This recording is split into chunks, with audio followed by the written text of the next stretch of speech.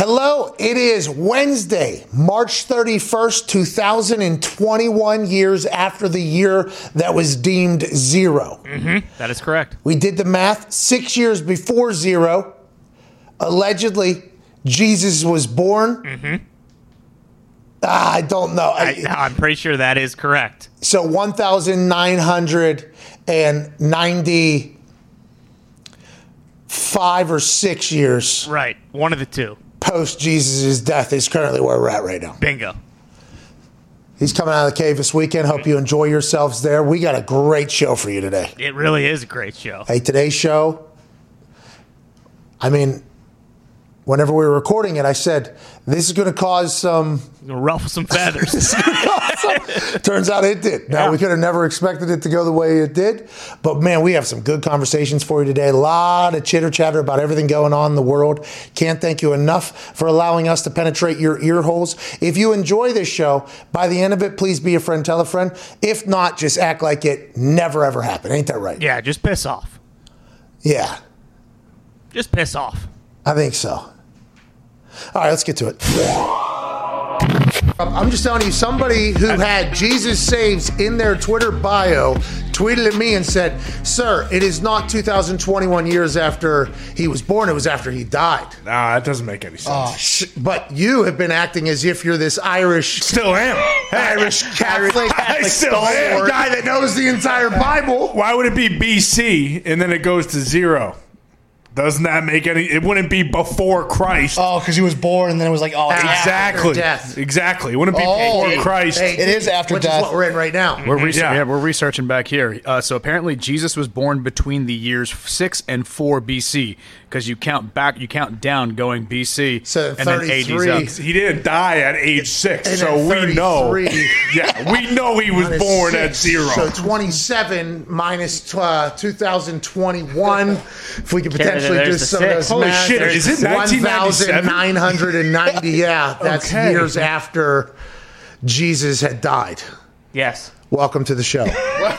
Here we are on Sirius XM Channel 82, Mad Dog Sports Radio, and YouTube.com/The Pat McAfee Show. Big day today. Let me tell you why. Obviously, the Elite Eight has concluded, and now we have our final 4 college basketball teams competing for a national championship within a bubble of Indianapolis. And this would be a much more difficult win than any of the years in the past. These people have been locked down in a hotel in Indiana. I'm sure they've gotten a chance to go see the zoo. They were here at the zoo. They went over to the museums and they went to a baseball field and they did some other stuff. But these guys have had to commit their lives to this particular game at this point, just like everybody else. So anybody that can get through the mental grueling test of not only the bubble, but March Madness of itself to get to this point, I think we should be relatively impressed. Oh, yeah. Big time.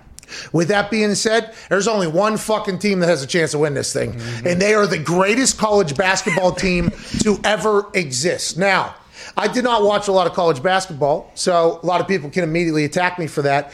But if you're telling me that there's people that said the UNLV team from back in the day, I guess there was a Kentucky team from back in the day. These are a lot of the tweets that I was getting. I guess there has been great teams in the past, but have they literally cakewalked through an entire fucking season? And I think they had 0 COVID cases as well, so they all just kind of committed to this entire thing.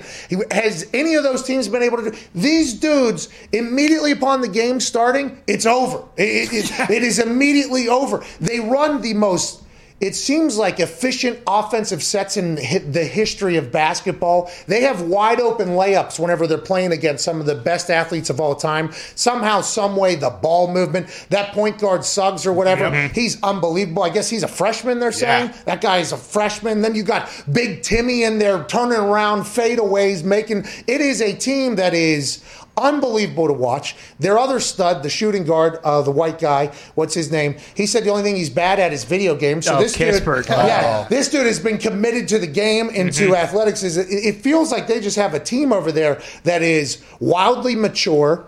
They run a sophisticated offense. On defense, they hustle. The coach seems to be the most chill guy of all time. And they win every game by 20. Their closest game all season was by 5. Shout out to West Virginia. By the way, shout out West Virginia. I mean, that team, they had a chance, and they had Buddy fucking Boeheim. But anyways, this team is unbelievable. Greatest college basketball team of all time. I believe we're going to have a pretty good boost on FanDuel to kind of get behind this thing. Nice. But I enjoyed watching them play. I enjoy watching this Gonzaga team. And I'm not a big college basketball fan. March Madness, I'm in. It captivates your life. You can gamble on it. You kind of, you do this whole thing. And I watch every single year. But last night I told my wife, we're sitting there. We started getting on our phones because it was like a 15 to 20 to 24 point lead. Sure. Yeah. Basically that entire game. And I was like, I actually put the phone down at one point, and I was like, babe, we should watch this. It's the greatest fucking team of all time. Ever. You know what I mean? Yeah. They only have a chance for 2 more games for us to watch them play. We should watch and enjoy this team. They are running basketball like it's 1944. Okay? They are bounce passing. They are weaving. They are laying up. They are finger rolling. There it is. It's fascinating to watch. They're going to win it all. But congrats to UCLA from the play-in game to the Final Four. First time ever. Wow. And the fascinating thing about the UCLA team making it all the way is everybody knows we're having a $100,000 bracket bonanza. Yeah, of course. Sure. Okay, and a lot of people fell out quickly because the madness was at another level this March or whatever, and there was upsets galore.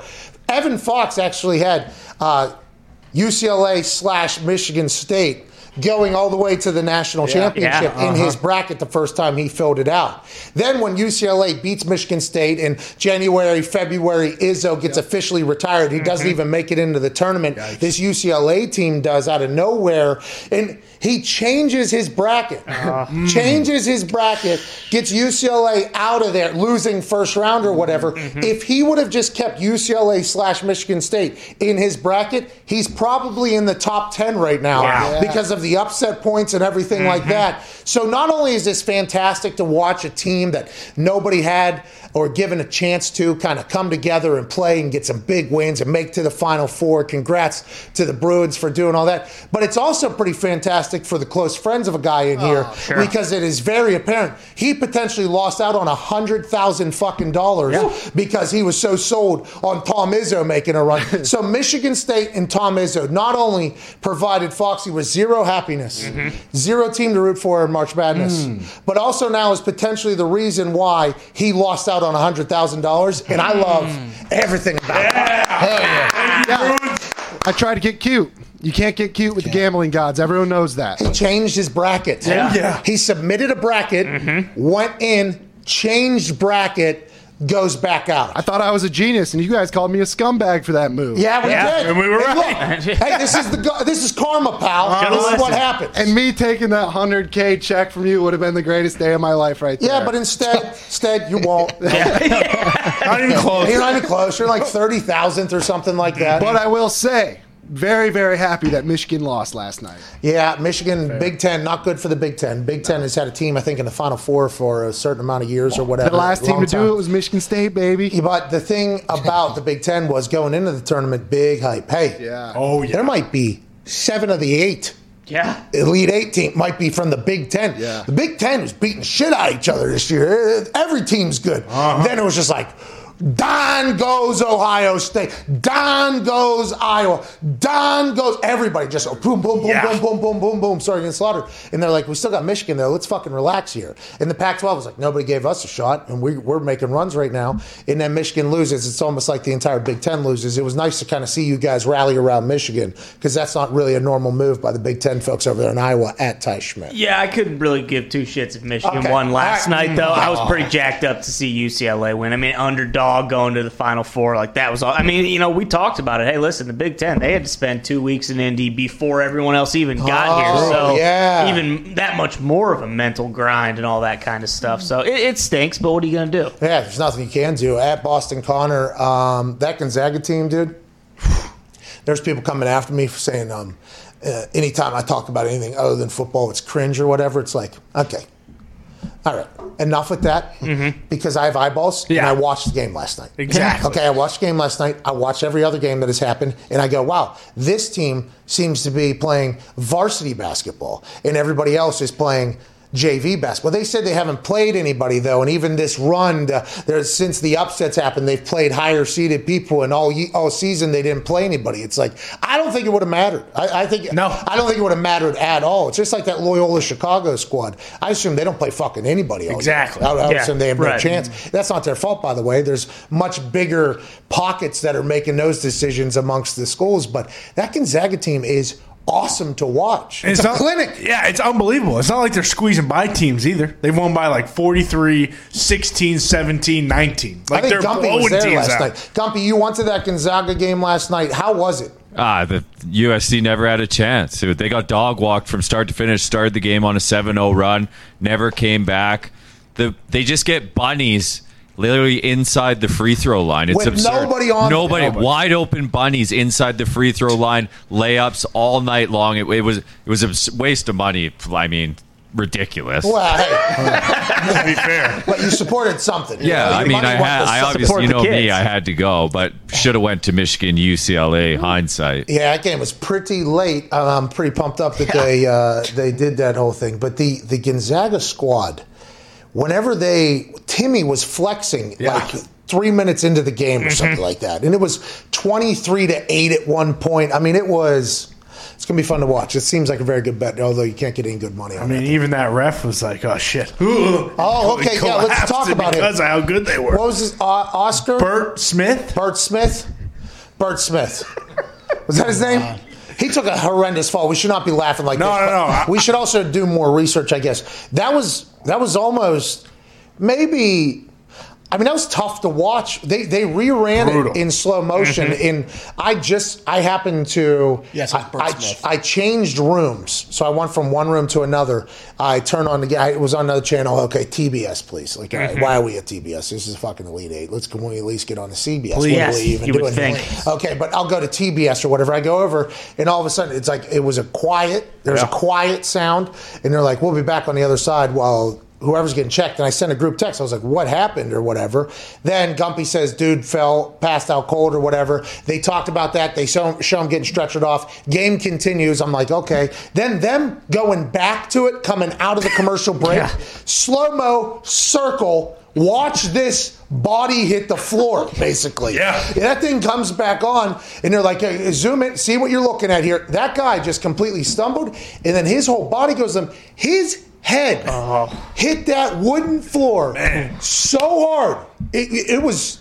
I was watching. I'm like, God damn! Like that was. And they're like, obviously, we hope he's okay. And I'm like, I don't know, like because the quarterback gets hit. That's always what you're worried about. Whenever you hear about concussions, it's always the head hitting the ground is almost like worse than the initial shot. Almost. Now, granted, I'm not saying head-to-head shots aren't the big deal, but players hitting the ground, especially with that old AstroTurf that used to be there in the cement and the whole thing, him hitting you saw his head bounce and then go back up. I'm like, oh my fuck! Did that guy? His brain just moved inside of his Burrow. head. His brain just moved. No, see, Joe Burrow's entire head. Oh, that's right, his neck. I actually think his brain on that shot stayed intact. Yeah, because his entire body. Joe Burrow's a tough son of a bitch. So is this guy, by the way, this ref. What's his name? Bert Smith. Yes. Bert Smith. His head hitting the ground. So now you're trying to watch the game, but all you're thinking to yourself is, that guy might be in real trouble.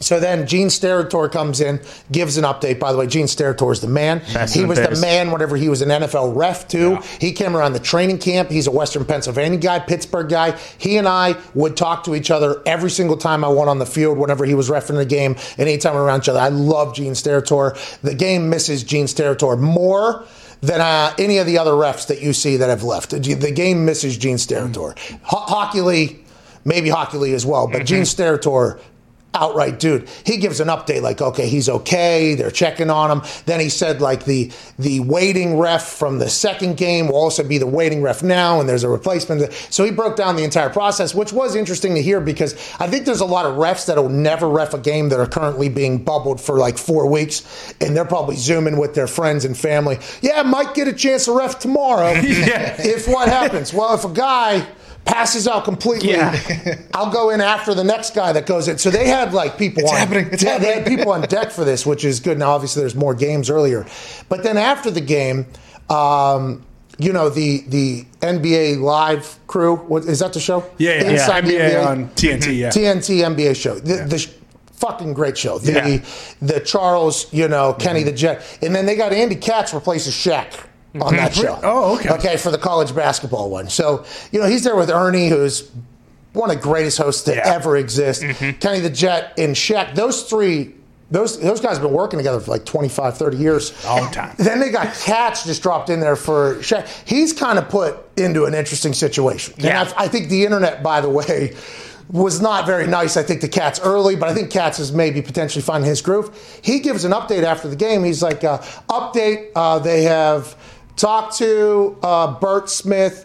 He's okay. He's recovering, and he's not going to the hospital. He's going back to the hotel. And this was Katz's announcement. Charles Barkley immediately goes, he needs to go to the hospital. Charles Barkley said he needs to go to the hospital. Okay, so Ernie was like, I'm sure the doctors, were saying, he was like, and Charles Barkley goes, yeah, sure, the guy just fainted, passed out. Take him back to the hotel. He'll be fine. Then they go into a commercial break. Jeez. They come back out the other side. Charles is not on set. Okay, so I immediately was like, Charles just... They yanked him. Get him out. No, he was in the Capital One Charles Lounger or whatever on the other side. Just continued to talk. I mean, it was just like, that guy, Charles Barkley, such a fucking gem whenever it comes to just human beings. Oh, yeah, take him back to the hotel. Just passed out on national television, hit his fucking skull off the wood, bounced up there. Just take him back to the hotel, no big deal. That was very... Because as soon as he said he's going back to the hotel and not the hospital, my first thought was like, anytime somebody has a concussion, their first thought is like, keep people around. Like, you need to have people around you. Can't fall asleep. Keep people around them because you don't know what's going to happen because their brain just kind of moved in there. So I'm happy as soon as he said that, Chuck was like, he needs to go to the hospital. Listen, I don't know who's telling you this information. I don't know what doctors are talking in there. Get his fucking ass to the hospital, though. I hope he's okay, but that was a horrific scene last night. And when he was getting stretchered out, you could tell that he was not going to the hospital because of how pissed off he was. He had arms crossed. He was fucking shaking his head like, son of a bitch. Was he calling a good game? I don't remember. I don't think. Yeah. I mean, at this point, Gonzaga was already up 20, so I don't think it really mattered who was calling the game. Zito, what is the poll for today? Yep, today we have, we're down to the Final Four. Who's winning? Okay. Last place right now, Houston, 7%. Hey, they run. Oh, yeah, and play good defense. Houston is very athletic squad. Yep, and then we have Baylor, 12%, UCLA, 18%, and Gonzaga running away at 63%. Everybody else seen what we seen. Everybody's They got eyes. I know. There's a couple people that have come on Twitter, and try to downplay how good Gonzaga is. Let me tell you, you just might as well not do it. They got high socks. They got Fu Manchus. They got full sets. They got, the team. That was real, though. Like, hey, we should watch this because I think this is potentially the greatest college basketball team of all time. And I think I should have respected that earlier, but I don't think anybody thought they were potentially for real until, like, last game, Sweet 16 or whatever. Now it just seems like they're going to be able to toy with whoever the fuck they want. We went all in, on the big wig in Loyola. Of course. All right, just because an icon, showed up in March Madness from Loyola. Just an absolute icon. A man who is... is as quick as a hiccup. Oh, yeah. He's got feet like a shorebird. Yep. Right. Okay. And he has a mustache, and he just, he was playing great defense and had this little left. There's no way we're not going to immediately You're drawn to it. Yeah. But I guess this Gonzaga team is what we should have been hyping this entire time. The Fu Manchu he's a guy, by the way. Oh, yes. Timmy's like a guy. Oh, yeah. He's going to win the tournament. Also, very soft touch around the rim. Yeah, but he's a fucking guy, too, and he wears a fucking headband. Yeah. They got it all. They do. They have entertainment. And they've had no COVID cases. That's unbelievable in itself. The coach said that, these guys really like each other. Yeah. He has a much different vibe, that coach, than like Mick Cronin. Oh, yeah. You bet. I think I hate that guy. Mick Cronin. I think so. I like his dad. His dad's 79-year-old guy that's in the stands. Yeah, his punching. I like Double hands up when they won. Mick, that was though, sweet. after they won the Elite Eight, the line he said will always make me... Now, I don't think I hate him, okay? He's obviously taking this UCLA school from a play-in game to the Final Four. I don't know anything about him. But whenever he said, we got guys playing much bigger than they are or whatever, I'm like... You could have easily said, like, the guys are playing what I always thought they could play like. Reaching their full potential. Yeah, I thought instead of saying, they're playing bigger than they are or whatever, I thought that was like quite to your own players who just fucking had a massive win. Yeah. And I don't know if you know this, Mick, but your dad's going crazy up there. You should think about a pretty good little moment here. So I felt like that was, but he might be just like that might be like he might be like, hey, we're not that good. No nonsense. Yeah. So maybe I don't understand that. What's going on, Gump? He's also setting himself up if they lose that we really overachieved and I did a great job coaching. Yeah, but the interesting thing about that, and I can respect always hustling and always CYA, every single thing you do. Just like the NFL, whenever they announced whenever they sent out their lobbying letter to the voters, basically, for the 17-game season, the first sentence is, as always, main thing is player health and safety. Of course. It's just like a cover your ass situation right there early. Maybe that is what he's doing, but I think everybody on earth understands that if you're in a playing game and you make it this far, you probably outperformed what anybody thought you should. Yeah. But McCrudden's like, I got to continue to cover this ass just in case anybody wants to come after me. Almost kind of smart. Now that we've kind of talked about it, I'm almost coming around on the guy. I like it. Well, see, the only reason why I would potentially enjoy if he's always like that. Yeah. Like if he's always just a dick. Like, what I mean? Like if he's just like a hard nose. He like kind of is. Is that his style of coaching? Yeah, I mean, I think his teams at like Cincinnati and everything, same deal. Like very rough nosed and like kind of took after him. I think he is kind of just a prick. Oh well, hey, that has been a coaching style for a long time. Exactly. I just want to say it's not necessarily the most enjoyable whenever you're a player on said team, but it gets the same results. There's lessons that are learned through the whole process, and there's different ways to do things. There's much different ways to do things. If that is his style, then it makes a lot of sense for him to immediately after winning an Elite Eight game to go, these kids stink, but today they played pretty good. Yeah, that Cincinnati team, I'm pretty sure, got in a fight with Xavier, and after the game, he sawed down everybody on his own team. So I wonder if Mick is ever happy. Probably not, huh? Just a miserable basketball coach. They just won the Elite Eight. They were in the play-in game. Yeah. This is awesome for UCLA. The whole thing's coming back. You know what I mean? It's like, fuck that. We ain't happy. Bullshit. Like if they lose this, if they lose in the Final Four, is he going to be like, should have fucking won the whole thing? I don't even know what we're doing. Probably. Yeah. Is he ever happy? I often wonder that. Like, are you ever just like, woo! Like, is there ever look what we did? I wonder that was because, like, with Rich Rodriguez, for instance, he was a hard-nosed coach. I think anybody who has ever played for Rich Rodriguez would say, yep, he was a no-nonsense. To the point of like, oh, this is not enjoyable in a lot of situations. There is a mission here. This is what we're going to do. But granted, most of the time it ends up happening, but it's a much different thing. But I ever wondered, like after, because he would give after a game, he would do we'd do the fight song, and we do a whole thing, and he would give like hey, this is fun, right? This is fun, right? Yeah. You know what's fun? Kicking somebody's ass. Like it was always immediately following the happiness, it immediately got right back to like, okay, tomorrow, by the way, we're fucking. I often wonder, do those guys and girls, I'd assume there's a lot of female coaches that do the same thing. I wonder if they ever have a moment where they're just like full on, like fucking look at us, you know what I mean? Happy. Are they like that all the time? Are they like that all the time? And boy, that must be a joy to be around on a regular basis. I mean, I would imagine he's going to have a nice little bonus waiting for him or extension. I'm sure he'll be happy for that moment in time. But I think, it's probably right back to it. They got to start recruiting, right after the season's done. Yeah. It never stops. UCLA making it back to the Final Four. What a great recruiting. Oh, yeah. Hey, we're in Los Angeles. Hey, go watch the admissions scandal documentary, and then let us know what you think about us allowing you to come to UCLA for a full scholarship to play basketball. Yeah. You know what I mean?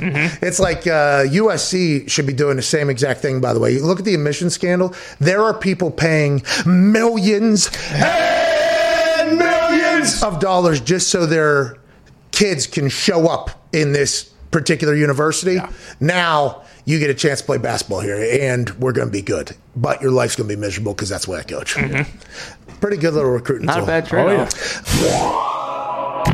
So we got a big time guest. What? Yeah. Right now? Come on. There's been something that has happened, okay? in this world that we are in. Oh, yeah. A show that started in a basement, okay, then in an office, no rights, just need the internet, couple microphones, here's the show. Show started doing okay. We started doing some things. We started having a good time. Friends of the show would come on, have a good time. Things would be good.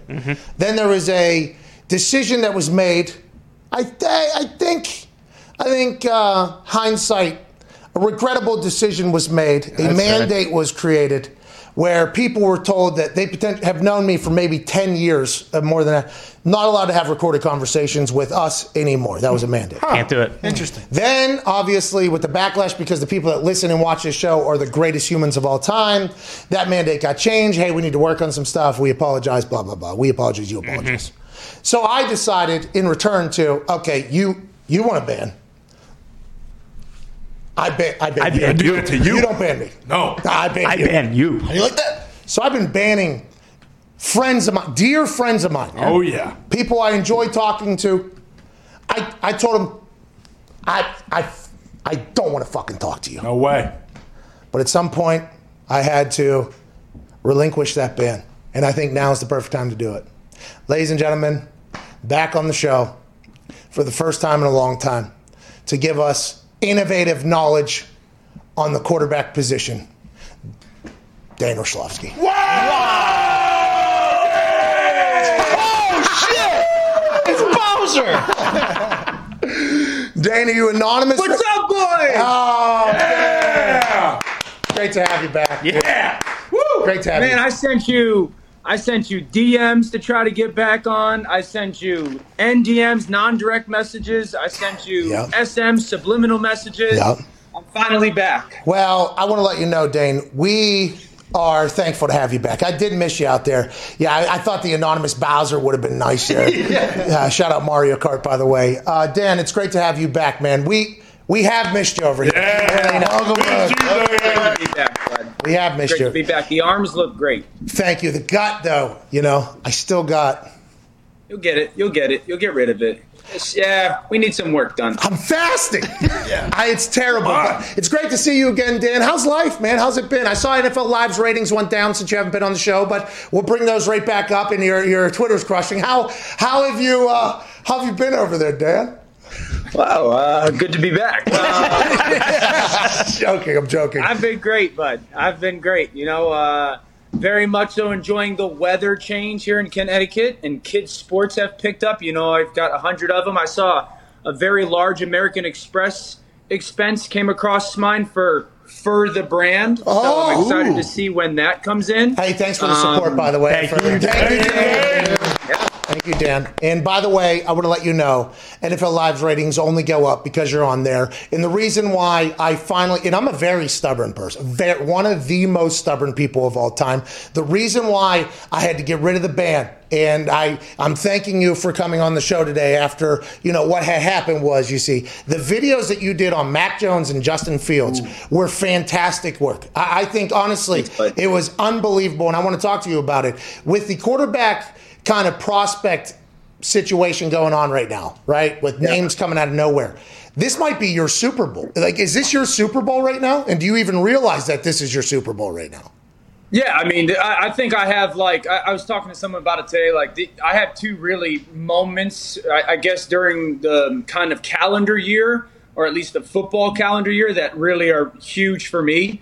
And that's kind of as we enter into the playoffs time frame of what teams are actually are equipped to go do something, and then the NFL draft when it comes to these quarterbacks. Because I've been very outspoken, because everyone calls the NFL draft a crapshoot, so to speak, when it comes to quarterbacks, and I completely disagree with that. I just think people don't know what they're looking for when they're drafting quarterbacks, and so I try to stand out in that aspect. Yeah. We have a graphic actually on this, on the first round quarterbacks. We were going to break this down because people do say that it is a crapshoot, and I think that's because the alarming amount of first round quarterbacks that end up not making it. So it's since 2010, okay, there's been 18 quarterbacks out of 34 drafted that were traded up for.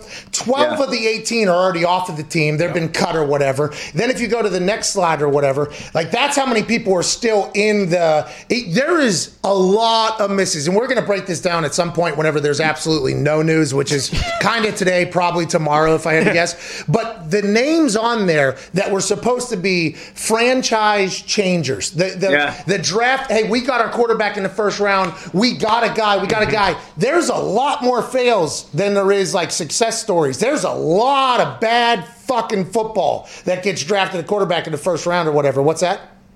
3 reasons why, in my opinion. Okay, here we go. Why that? First of all, great graphic. 3 reasons why. I think teams look at quarterbacks the same way they look at every other position. I mean, you know this. Like, if I'm taking a wide receiver with the second pick, his physical attributes have to be the number one importance to me. Like, he's got to be a certain size and speed and strength. If I'm taking a defensive end, he's got to be a certain size, speed, and strength. Like, that has to be, the physical has to be the most important thing. That's not the case for quarterbacks. The physical matters, but it's the second most important attribute. The first, the most important attribute is the mental, is the emotional, is the leadership. Like, that will always be the most important attribute at quarterback. I think so many teams just look at quarterback the same way they look at every other position. The second thing is teams are constantly looking at things that guys can do. Listen, most franchise quarterbacks don't not make it because they don't have the talent to. Like, every guy that got drafted had the talent to go do it. Most guys fail because they have a flaw or 2 flaws that teams like never pay attention to and never coach out of them. Like, that's the reality of it. And teams don't do enough of a good enough job of being like, okay, his issue is this. Can we get past that? And then the reality is that I don't think there's a lot of great quarterback coaching in the NFL and development in the NFL. And that's why kind of the flaw and the development make guys failures. Okay, so you said a lot there, and I think those were very fascinating answers. Well, let's hit on each of them there as we go on. The leadership thing, though, is the biggest for me because you said that that's a big deal because if you're a quarterback, you're immediately the leader of the team. It does not matter how old you are. You're touching the ball every single play. You're going to get paid the most amount of money. You're going to be answering the most amount of questions. By the way, you are immediately the leader of the team. Do you think that's why the Mac Jones, Devontae Smith thing happened at the Pro Day the other day where Mac Jones talked Devontae Smith into running routes and play football with him? And that's why you think it was such a big deal? Because yesterday, if we watched some of the Mac Jones balls, they were terrible. And then we watched some of them, they were very good. And then we talked to Ian Rappaport, who was down there, and he was like, the big thing he was hearing was that Mac Jones talked Devontae Smith into running routes when he wasn't going to do anything. That's kind of in how he interacted with the equipment managers. Is that what's going on down there? Is that a big deal? Is that why you love Mac Jones, too? Is that one of the reasons why you love him? Well, I think the reality is that you got to be the CEO of a billion-dollar company. Like, I'm not asking you to just be my franchise quarterback for this year. Or I'm drafting you to be. I just saw my name is actually Dane Orlovsky. I'm not just drafting you to be my quarterback this year. Like, you've got to be the CEO of the billion-dollar company, and CEOs got to be really good when things are really good, and CEOs got to be better when things are bad. And things are difficult and things are challenging. That's the life of the NFL. You're going to go through stretches where you stink, your team stink, your coach gets fired, or your defense gives up 35 a game. And the ability to handle that is like such an underrated value. I've always said this about listen, Eli Manning, right? Eli Manning was never like the physical talent that was going to wow you. But what he did better than any quarterback maybe in the history of New York City was he just did not care. Like, he cared enough about his role that he didn't care what anybody else said. And he looked at his job playing quarterback like the president, like it's 24/7, 365, man. And that's something that Mac Jones is that's a strength, no doubt. Okay, so whenever you're ranking these quarterbacks and you see, like, for instance, Tom Pelissero, to your point of what you're talking about there with the leadership, Tom Pelissero, I asked him why Justin Fields was that, and I assume you saw my tweet last night. He was the definitive number 2 in this draft class for a long time. I asked Tom Pelissero about that. Yeah. He said once he transferred from Georgia to Ohio State, there was reports that he didn't want to be friends with his teammates. He just wanted to win the starting job. He didn't go to his birthday party. Yeah. That's what it sounded like with Tom. Is that why Justin Fields has dropped down, or why do you think Zach and Mac and Trey, I think even on some people's list, is going above Justin Fields, especially after he looked yesterday like he was yoked up yesterday, I think. Yeah, so I saw the whole thing, like they want to know if he could read defenses, right? People who say he can't get off number 1, once they say that, stop listening to them. I think that the Justin Fields thing, and because I've made a couple calls about this, like why Justin Fields, why is he falling, this and that? And I can just share, these are not my opinions. These are the things that have been shared with me. Okay, smart. One, I have heard that he is a last guy in, first guy out type of quarterback, like not the maniacal work ethic. I've even heard it compared to Justin Herbert, where it was like, dude, when Justin Herbert showed up, it was like a psychopath when it came to working to get ready for the draft or even at school. Like, give me more. I want to work nonstop. And I've heard that there are some questions with Justin Fields' work ethic, okay? And then the second thing is, like, how do I phrase this the right way? Like, where is his desire to go be a great quarterback? Yeah. I think that there's a desire to be a big-time athlete from what is expressed in him. But where is his desire to go be a great quarterback? And to be great, you got to be willing to find the things that you're not good at and just freaking grind on them. Who's telling you this stuff? Pretty high up people, yeah? Yeah, people that are going to be at least associated with decision making. That's fact, because they're getting that information from somebody within Ohio State, right? Who's telling that, and it's like, okay, who's leaking that information? How's that whole thing go? Yeah. Because I mean, if he's the last one in, first one out.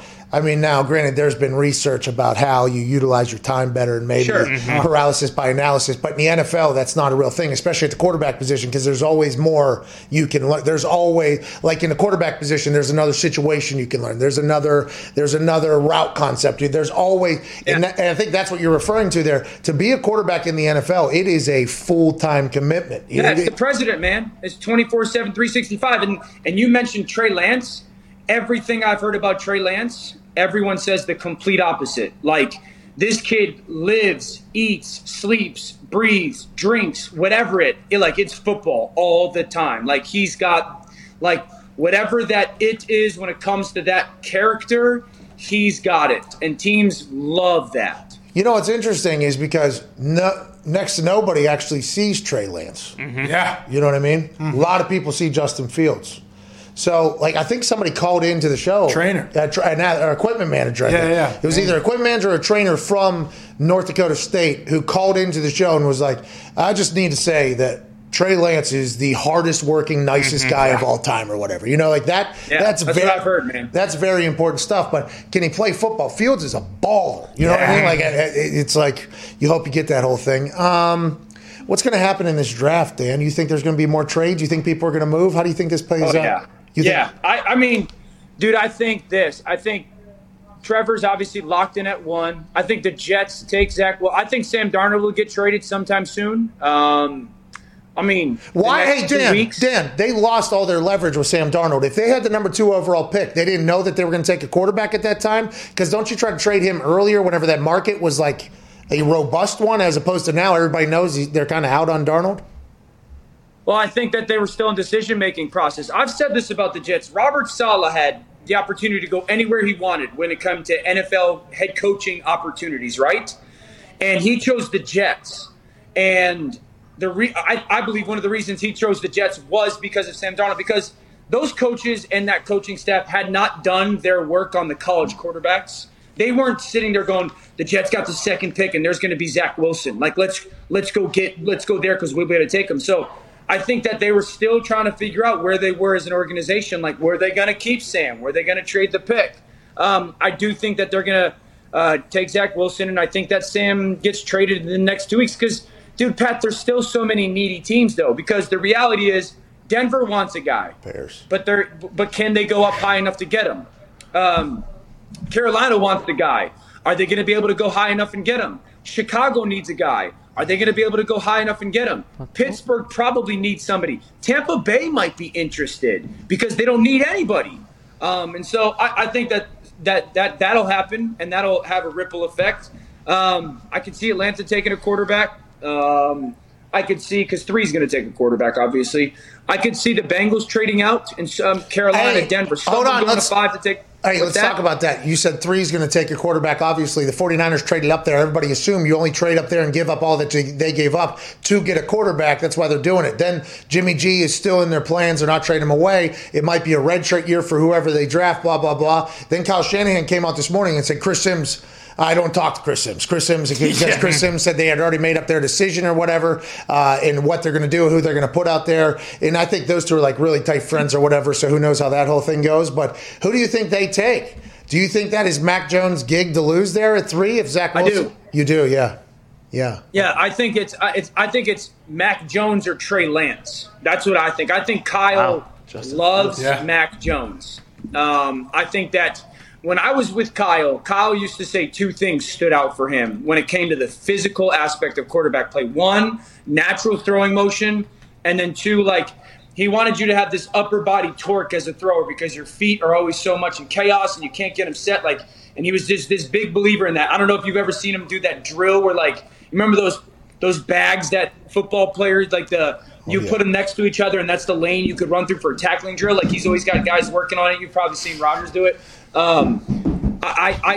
That's Mac Jones. And I think that he loves Mac Jones. I do think that the organization is probably intrigued by the physical talent of Trey Lance. And so my guess is that they feel really good about both of them. Who wins out in that kind of power struggle with the 49ers, we'll find out. Man, Jimmy G's is sitting there.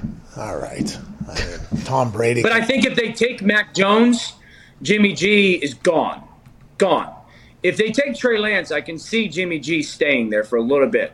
Even if it's like a mid-season trade type of thing. Connor, what do you have? Yeah, Dan, because of those, first 3 picks being locks for quarterbacks and then a few other teams needing them, aside from Detroit and Denver, do you see like New England jumping up into the top 10? You mentioned the Buccaneers. Do you see them trading up into the top 10, or will they try and wait and let the draft come to them? Oh, no, I could see New England being aggressive. Tampa, I don't think has the necessity to. I don't think they need to, but I think New England was like abnormally aggressive in free agency. We all know that, right? Normally New England falls back in the draft. Like, normally they're willing to fall back. And they're probably looking at it, and Bill's probably looking at it going, I'm never going to be at 15 again, or certainly I don't want to be at 15 for a long time ever again. I'm usually picking at like 27, 28, 29, 30. Like, maybe they'll be willing to jump up and go get a guy. Now, the caveat is this. Oh, caveat. Good word. I don't see them being super aggressive for Justin Fields. I don't. I see them being aggressive if Trey Lance fell. Did you do what people are saying there with what you said that you heard from people? Now, I guess that the information you're getting from people that are decision makers in the NFL is probably shaping your opinion as well, because if multiple people are telling you things, that's probably how you're getting the Justin Fields. You're out on Justin Fields, huh, from what you've heard? No, I'm not. But you think the NFL is? You think a lot of people in the NFL? I think that there's people, concerned about that stuff. Like, I think there's people that are concerned about it. I'm excited because I know RC, Ryan Clark, loves him. And I'm excited to have the conversation on TV about him, about that, because he knows him way more than I do. I know this. Like, I called this game against Michigan State this year, dude, and they were decimated by COVID. They had, the whole football team had COVID. And I just remember going to the game and be like, all right, Fields, if you're as good as people say you are, figure out a way. You got to be special. And he was freaking unbelievable. And I walked away being like, yo, this dude's good. So, I'm not out on Fields at all. I think that I'd say the 2 things about Justin Fields that teams have to ask themselves, the issue is he's deliberate. He's deliberate with his decision-making and his kind of where he's going to go with the football. And his throwing motion I don't love. It's unnatural. Really? Yeah. So, when you see my throw, you think just a natural throwing motion? All right. Here, perfect. throw and go a little bit of a slow-mo, and I'm going to show you the difference. Okay. Let me see it here, Bob. Let me see it. This is a big moment for you here. No, it's not. I got fucking film, dude. Okay, so Just because you got film doesn't mean it's good film, you know? Oh, it is. Thanksgiving. Perfect passer rating on Thanksgiving. I don't know if you've ever seen it. Just throw the Against the Pittsburgh Steelers, who legendary defense. Great defense. Legendary. They're in punt safe, by the way. Safety over top. Threw it to a spot. Swope goes and gets it. How about that, Dan? On the run, by the way. My feet were not set. There's a lot of torque. You know what I mean? There's a lot of torque. See that torque? You might be the third pick. What? All right, give me your throwing motion. All right. Okay? Do you want me to do one like slow? Somewhat slow, and I'll tell you to freeze. Okay, so I'm going bang. Okay, freeze. All right, so see where the ball and your elbow are? Ball on top of elbow? That's natural. That's like relatively natural. Yeah. Now, flip those positions. Fucking knew it, dude. What's that? Flip those positions. Nope. You were here. Now flip this. That's unnatural. And that's long. And that's deliberate. Oh, so... Yeah. I'm from Pittsburgh, though. My dad graduated Dan Marino. You know I'm going to have a fucking quick release. Let's not play any of these games, Dan. What are you talking about, dude? Come on. Is that real? That's how... So that's what people do, I guess, huh? Because you also... Andrew Luck had he had almost like a... Yeah, a little bit of bold action. Andrew had a big C, right? Like he made a big C. That's okay. You don't want to make that. Tebow. Vic, I feel like. Vic Vic would be like it. Yeah. Do you remember when he had that? What was that? The Nerf Sean. he threw the Nerf ball out of the stadium. Oh, yeah. And that thing whistled. The vortex. Yeah, the vortex. There it is. Ty, what do you have? Dan, you mentioned, I think, last week on Get Up that you thought the Eagles might be in play now, moving up to the number 6 pick to get stink, dude. to get Russell Wilson. Do you think he's potentially going to get moved on draft night still? I think there's a chance for it, man. Like here's the thing with my thoughts on Philly. They sniffed around Deshaun Watson, right? So if you're sniffing around Deshaun Watson, you're certainly going to sniff around Russell Wilson, right? And everyone continues to not close it. Like, and my thing with Russell is I don't think it's that much tied to football. Like, I think I want to go to a bigger market, and I want to go be the Magic Johnson of the NFL, and I want to go build this big brand, and I'm tired of being out in the Pacific Northwest. And so I've been adamant, like, if that's how he feels, one more season in Seattle is not going to change kind of those feelings. And I think Seattle's just trying to figure out if they love one of these young quarterbacks and go, okay, then we're ready. They just paid Tyler Lockett $69.2 million. Wow. That should make Russell happy. I'll be excited to see. But also, there's allegedly, him storming out of offensive meetings and, let Russ cook, philosophical differences. So not only maybe is he thinking, like, I would like to go to a bigger market, this would be cool, and maybe everything like that. It seems like also football-wise, there's potential, a little bit of beef, but they could get over that. And Trent Dilfer told us that if the quarterback and head coach get along, he's almost more freaked out. Like if they're too chummy, it's almost more freaked out because he thinks that quarterback and head coach, you have to have two real alphas who potentially have a little bit of an energy with each other. He always thought, I think what he said was, he always thought Pete Carroll and Russ was always kind of he didn't really make a lot of sense to him. Do you believe that?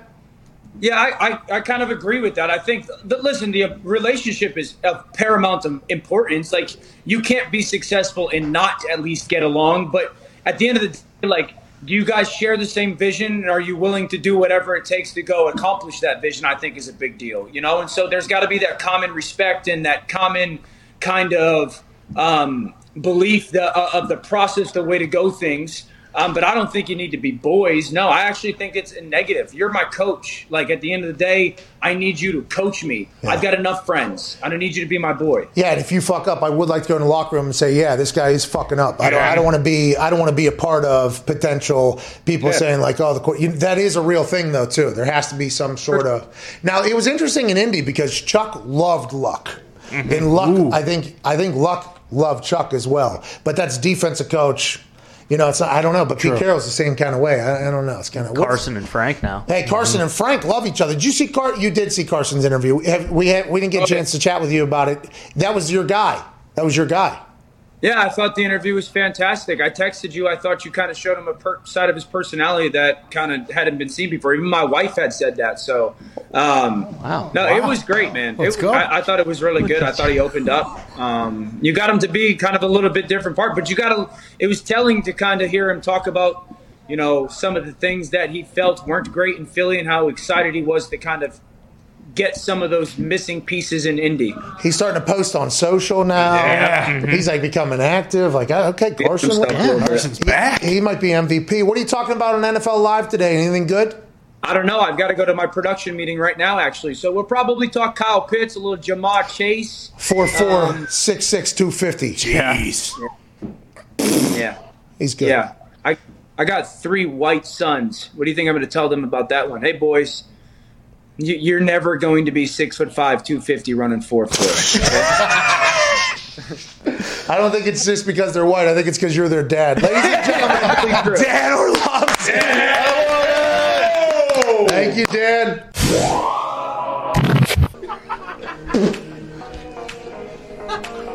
Didn't fix it, did I? You look good. You look good. Perfect. You look good. Why am I even on here today? Yeah, right now you're in. Man, that looks good. Hey, it'll take a couple seconds. Corner up there. Yeah. MP4? It'll go away in a couple of seconds. Hey, It'll go away. Yeah, that's good. Hey, maybe we should go to 60 frames, huh? All right. Turn your head to the side. Can you turn your head to the side?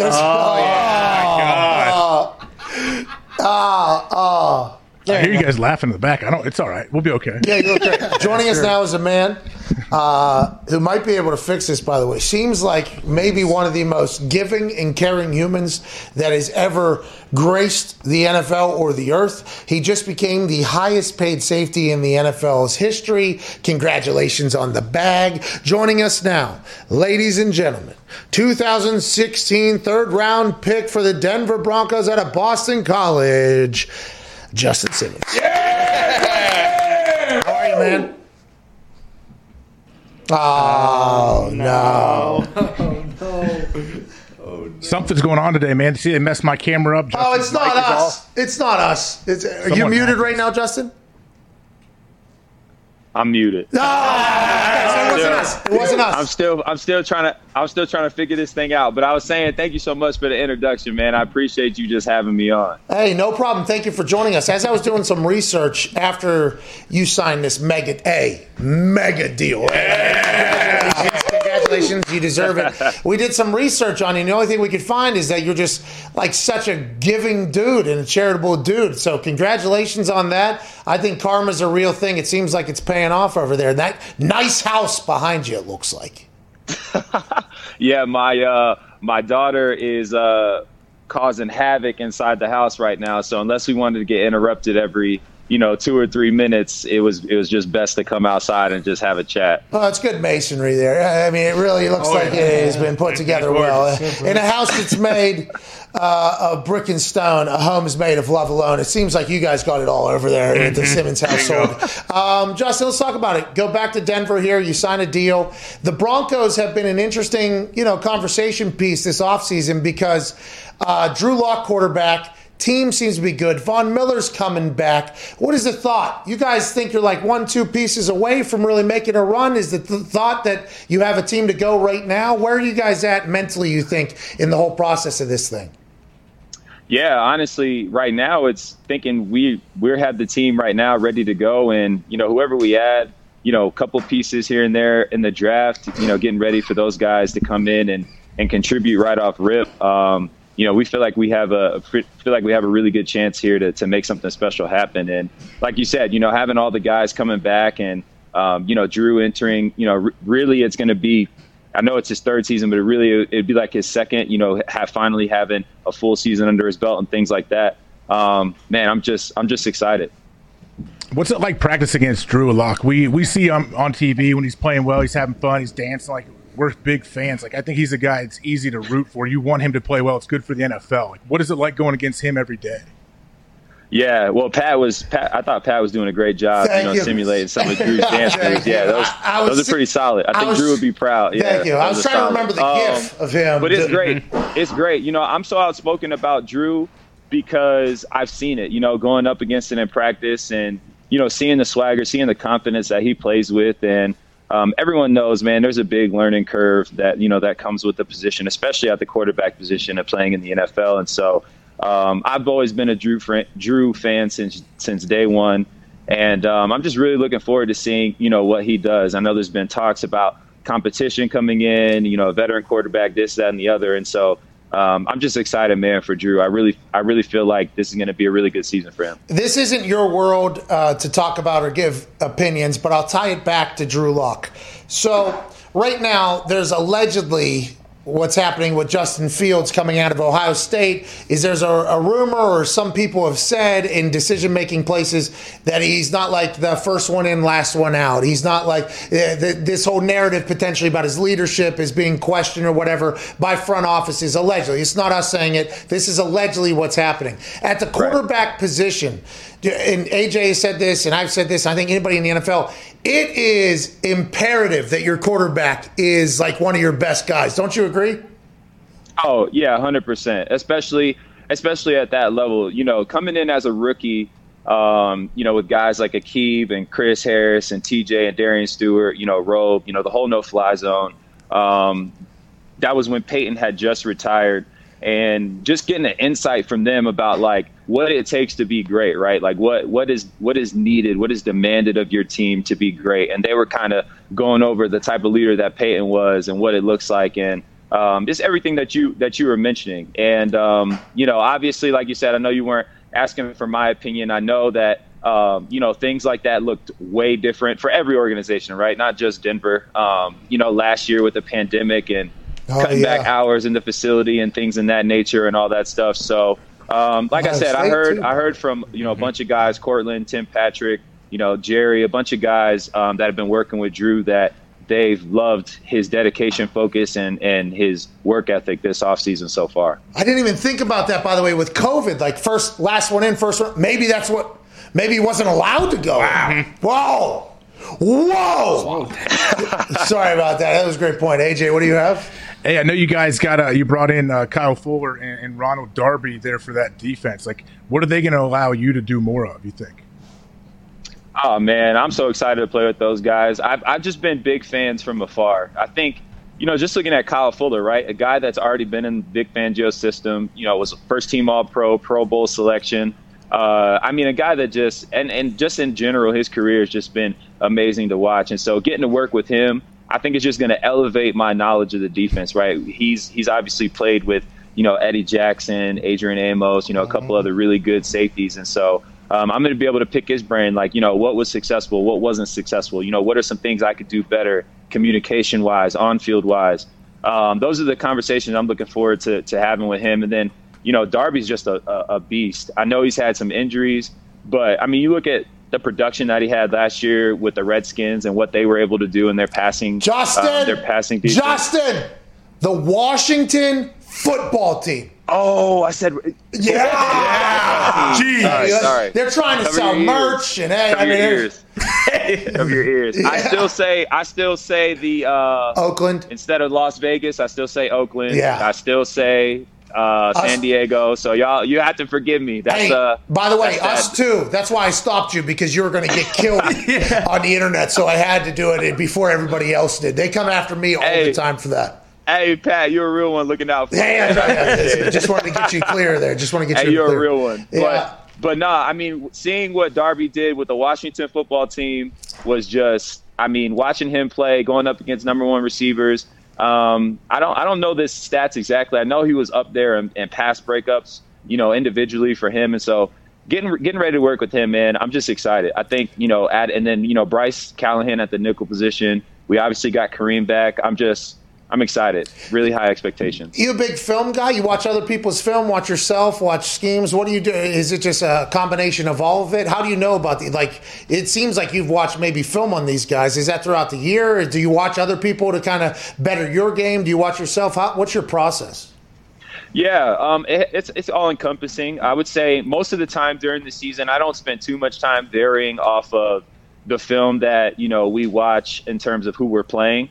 But there will be times where, I'll see a team that may play what I consider a great passing offensive team, And I'll just be like, well, I want to see what they did, in order to hold, this, what I think is a dynamic offense to maybe so few passing yards or so few points.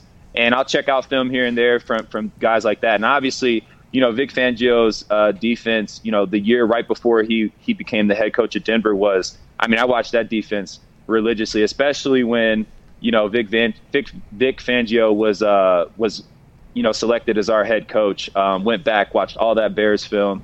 That's how I, kind of gotten a feel for Kyle Fuller. But Darby last year, watching the Washington football team, just watching them play and watching them compete. And obviously, they fought for that playoff spot, and just watched a bunch of film. So it's all encompassing. You kind of learn from the vets that you've been around. And so, Akib, TJ, Darian, especially Chris, like those guys were film junkies. And so learning from them was a blessing. Yeah, that's a part of that whole, last one in, first one out thing. It's like, I think at every position, every single position, no matter what, even at long snapper, if they're not passionate about getting better or committed to getting better, there's a good chance they're going to get left behind in the NFL. It's just like you have the best athletes in the world right here. He just broke down 7 different pieces of film he dissected and watched religiously. And then you got some guys that are like, well, I can just come out here and make it on your own. It's like, you can't. And you won't. And that's just not how the men's league is. What do you have, Connor? Yeah, Justin, the Broncos had the COVID car wash, airport security type thing that you would walk through and you get sprayed with. Are you guys going to have that next season? And after you walk through that thing, are you guys, ready to go and feel safer to play? Or are you guys hugging after that? Is it big hugs? What's going on? Yeah, right. You think you feel safe. Honestly, I don't. That's a great question. I actually don't know. I heard, I saw a bunch of everyone sees something on social media and they go, everyone has an opinion about what's going on. But I saw a bunch of opinions saying how it wasn't necessarily the safest thing.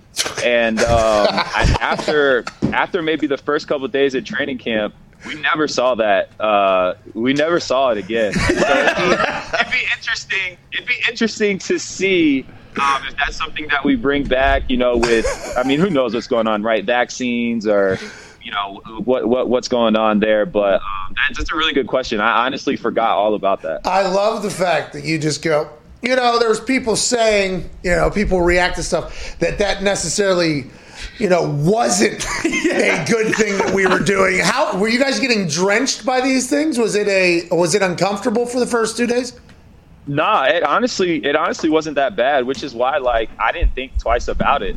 You just walk, you're walking out of your locker room onto the field, and when you do, it's I know everyone's probably seen them now, but those I think it's the electrical sprays that you wipe down seats with and stuff. Yeah, it almost was like that, kind of just like a light layover of all the germs to disinfect of what's going on, and then you just go out to the field. Did last year suck? Huh? Did it with the Zooms and the COVID potentials and everything like that? Now, granted, you seem like maybe the most upbeat human of all time and everything like that. But last year was definitely a challenge, right? You don't think like last year? You think teams are going to look vastly different than how they looked last year? Do you think there were some teams that handled it much better than other teams, and that was just kind of the way the game was last year? Oh, for sure. Yeah, last year, to answer your question, last year was awful. Just being first 4 years in the league, experiencing the NFL for what it is, and then having, my 5th season, no fans, limited fans if there were any. The traveling, rules and all these, all things to keep us safe, right? But just nagging, and there's just so much stuff you got to pay attention to. And I can only imagine, that was my 5th season. I can only imagine coming in as a 2nd-year guy, a rookie, and your head's already cut off, chicken with your head cut off, running around trying to figure this thing out, and then all of a sudden, you're being asked to do X, Y, and Z for COVID protocols and go above and beyond. It's just last year was it was tough. But once again, thankful that we were able to play. That was the biggest thing. That's what I was about to say. We appreciate you guys. We got to kind of talk about that whole thing. You have obviously Patrick Mahomes in your division. What is that? The evolution of that, because you 4 years, fifth year, you've kind of got a chance to kind of see this entire thing. And I believe his first game he played when Alex Smith was the quarterback was against the Broncos in Denver. It was a Week 17, 16th game, and I think that was when they potentially made the decision, like, okay, we can get this guy who's played the best football he's ever played the hell out of here. Let's send him to the Washington football team. Okay, there it is. We'll send him to the Washington football team, and then this is going to be the guy. That seemed like a wild decision at the time, but how has it been kind of watching what the Chiefs have done, especially as a defensive guy who has to face them? They're loaded. I'm not saying you guys aren't, obviously, but that team in the division, the big bad wolf at the moment in the entire AFC, they are loaded. Patrick Mahomes seems to be able to do everything. What has it been like to kind of watch that over the last few years? Oh man, it's been tough. As an in division rival, going up against those guys. It's been tough, but it's also been, just as a fan of the sport, it's been cool to see, just to see him maximize each and every year. And so, just as competitors, right? Like that's what you want to go up. You want to go up against the best, at all times, because that's how you solidify greatness. While you're able to play, and so. I think, obviously biased because we play him twice a year. I think Patrick Mahomes is obviously one of the best in the league. And then, not to mention the surrounding weapons, that they do have. I mean, they just drafted the Clyde guy out of LSU. He's a great running back, tough to bring down. No words need to be said for Travis Kelce and Tyreek Hill. I mean, those guys are, do week in and week out, always in the game plan, always still find ways to make things happen. But I mean, the quarterback of the offense, who is it? Is it Tyreek or is it Tyreek? Then, because if you shift coverage towards Tyreek, Travis Kelce's going to eat. And if it's like, how do you guys approach that? Oh, it's tough. Yeah, I think I really think there was we had that one game. I think it was a Monday night game where we did pretty good. Obviously, we didn't win, so not good enough. But the thing that's so hard, right, is like. You try and mix up your coverages and make Mahomes do his absolute best to guess after the snap what you're in and where you're rolling to and who you're doubling and what's going on if you're full all out blitz, if you're only rushing 3, dropping coverage. And so and then not to mention Mahomes has to know all that, but Hill and Kelce have to know that as well, so they're on the same page with their quarterback. And they just do such a good job, man. And Andy Reid's a great play caller. They just do a great job overall. So it's really a challenge, but one that is great as a competitor to go up against. Nice. Ty, what do you have? Justin, you mentioned the Raiders earlier and how you still sometimes call mistake that they're in Oakland. You obviously didn't get to experience it this year, but how jacked are you and some of the teammates that you get to go to Vegas now to play these guys instead of Oakland? Yeah, that stadium's next level. Woo! Oh, that stadium is unbelievable. Like it looks. I wasn't a fan just from the outside. Just looking at the overall stadium. Oh, really? I just wasn't a fan looking at it. What'd you think? It was boring? Hold on. What'd you think? It was boring? Or what'd you think from the outside? Nah, I wouldn't even say boring, but it just like, I don't know. Like you looked at it and I was like, I don't really know what to think here. I know you saw the memes of like the, what they call it, like the star. They compared it to Star Wars and some type of like battleship. Like it just looked different from what you're used to seeing. Not saying it was necessarily bad. They just looked different. And then when you're inside though, oh, unbelievable. I mean, the grass that like they bring in and they like maintenance, they like roll it in and it felt great to play on. I can't wait for, even though it's in away stadium, I can't wait for fans to be able to experience that whole thing. That's going to be home games for the away teams, I think. Yeah. No, I agree. I just am so excited, man. I remember playing in there, looking around at that, just like how, just how beautiful it was, the stadium in general. So I'm excited. No, I'm not saying Raiders fans won't show up, but I do believe that is going to be a massive, let's take a trip to Vegas, watch our team game. And I think all the sports books, they bought up all the licenses and all the casinos bought up all the licenses for the seats. They're going to be having deals for people. You get tickets to the game. People are going to be, that's going to be a lot of, I think, and especially with the Broncos fans. The Broncos fans are very passionate, very loyal. That might feel like a home game in there. there, even though you did say it looked terrible from the outside. Yikes. You did say that. You said it looked terrible. I wasn't the biggest fan. Hey, a lot of us, I think, because it looks like a soccer stadium almost overseas. Yeah. Kind of had a different, like an Olympic-like stadium look. And then you get inside of that thing. It's awesome. LA also for you guys is going to be dope. Before we let you go, have to ask you about your foundation.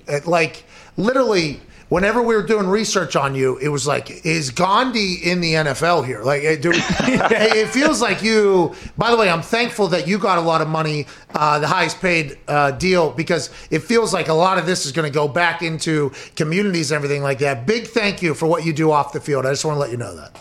Oh man, I can't thank you enough. Just for that acknowledgement. It's been a heck of a journey, and I'm just so thankful for the lessons and the people that have helped along the way. And I just can't wait. I'm really excited. And you talked about my foundation, the Justin Simmons Foundation, and both my wife and I, our hearts are just to be there and just to pour into our youth. I mean, that's really all it is. Whether that's through education, whether that's through finances, especially through sports. Obviously, being an athlete myself, just thinking sports is just the best avenue to navigate all the, different things that you just go through and experience in life. And just sports are such a great avenue to walk down for that. And just really looking forward to it. All the things that are going on in our world with, social injustices, pouring into that, developing our communities, adding things into our communities that will help, the maybe not so